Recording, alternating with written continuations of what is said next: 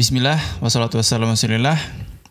Selamat datang di podcast Muslim Level Up. Podcast ini membahas putar pengembangan diri, nasihat kehidupan, insight dari buku, serta hal positif lainnya yang akan menjadi wasilah untuk menjadi seorang muslim yang bertauhid, berdaya, dan bermanfaat dengan izin Allah Subhanahu wa Ta'ala.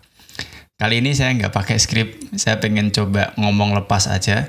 Karena terkadang saya ngerasain kalau pakai skrip itu jadi ngerasa ketergantungan dan takut improvisasi. Walaupun memang nulis pakai skrip itu atau ngomong bikin konten pakai skrip di podcast ini jauh lebih aman kalau pakai skrip. Karena kalau pakai skrip itu kita kan nulis dulu ya. Kita bisa baca lagi, kita bisa perbaiki kalau ada kekeliruan. Terus juga lebih to the point ya kan. Teman-teman pas dengerin kan langsung poinnya ini gitu. Jadi faedahnya lebih dapat sih gitu. Nah, cuman ya tadi, jadi kadang saya sendiri ngerasa takut improvisasi gitu loh. Misalnya nih waktu bikin konten reels di Instagram gitu kan. Saya kan pasti nulis dulu. Terus habis nulis skrip selesai, baru mulai syuting videonya, footage-nya lah ya, video sama audionya. Nah, kadang ada yang gambar atau sudut pandangnya itu ketika saya lihat skrip, ada yang langsung saya lihat kamera. Nah, ketika saya lihat kamera, itu kan di kondisi hafalan sama skripnya, jadi saya langsung baru ngomong ke kameranya. Cuman kadang harus take beberapa kali, karena saya ngerasa kayaknya ada yang salah deh sama apa yang saya omongin gitu loh. Kayaknya nggak sesuai sama skripnya gitu. Padahal sebenarnya nggak masalah juga kalau saya harus improvisasi sedikit gitu. Nggak harus plek-jiplek sama skripnya gitu kan. Sebenarnya skrip itu kan membantu penyampaian kita, isi materinya lebih jelas. Tapi kadang ya itu jadi ngerasa kok kayaknya improv dikit aja kok kayaknya susah ya. Apa terbelenggu sama cara harus pakai skrip itu gitu. Dan di sisi lain sebenarnya dulu waktu awal bikin podcast ini pun ini jadi tempat saya buat belajar ngomong sebenarnya buat belajar ngomong lebih tertata, lebih nyaman, lebih tenang, lebih santai gitulah, lebih bisa punya struktur cara ngomongnya lebih baik lagi.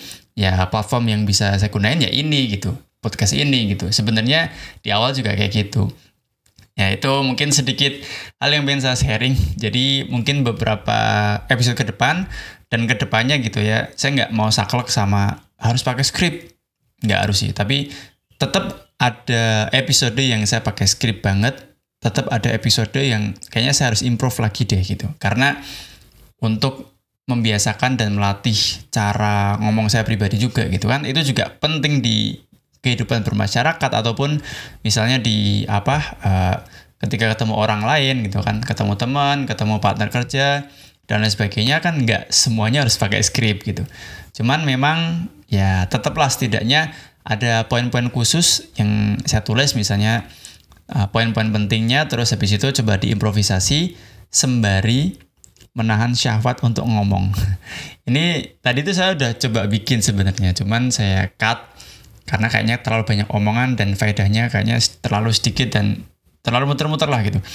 Nah, salah satu caranya ya saya biasanya coba timer berapa menit untuk ngomong, karena kita tuh punya syahwat ngomong. Jadi kalau udah ngomong tuh kayaknya kita nggak ngerasa waktu tuh terlalu panjang gitu loh, dan sebenarnya nggak ada faedah juga, cuma muter-muter.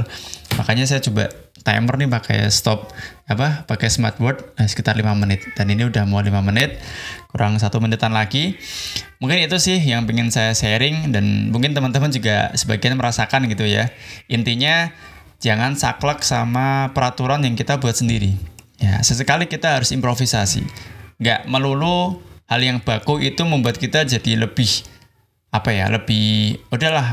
zona aman aja gitu. Tapi kadang kita juga perlu zona-zona yang lainnya gitu ya. Yang di luar kebiasaan yang biasa kita lakuin gitu. Kalau biasanya harus A, ya nggak apa-apa juga sih sekali-kali B, C, D, F segala macamnya. Sama juga podcast ini gitu ya. Kalau biasanya skrip, ya udah nggak apa-apa juga sih. Sekali-kali saya harus improv juga. Sekali-kali pakai skrip. Insya Allah kalau hal-hal itu kita lakuin, kayaknya itu jauh bikin kita lebih berkembang dan nggak terpaku sama satu cara atau sama satu metode. Mungkin itu, dan semoga teman-teman selalu sehat, senantiasa Allah beri hidayah untuk selalu dekat sama Al-Quran dan mengikuti sunnah Rasulullah SAW.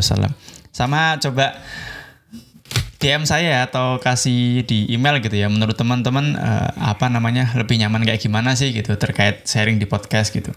Mungkin itu aja. Wassalamualaikum warahmatullahi wabarakatuh. Barakallahu fikum.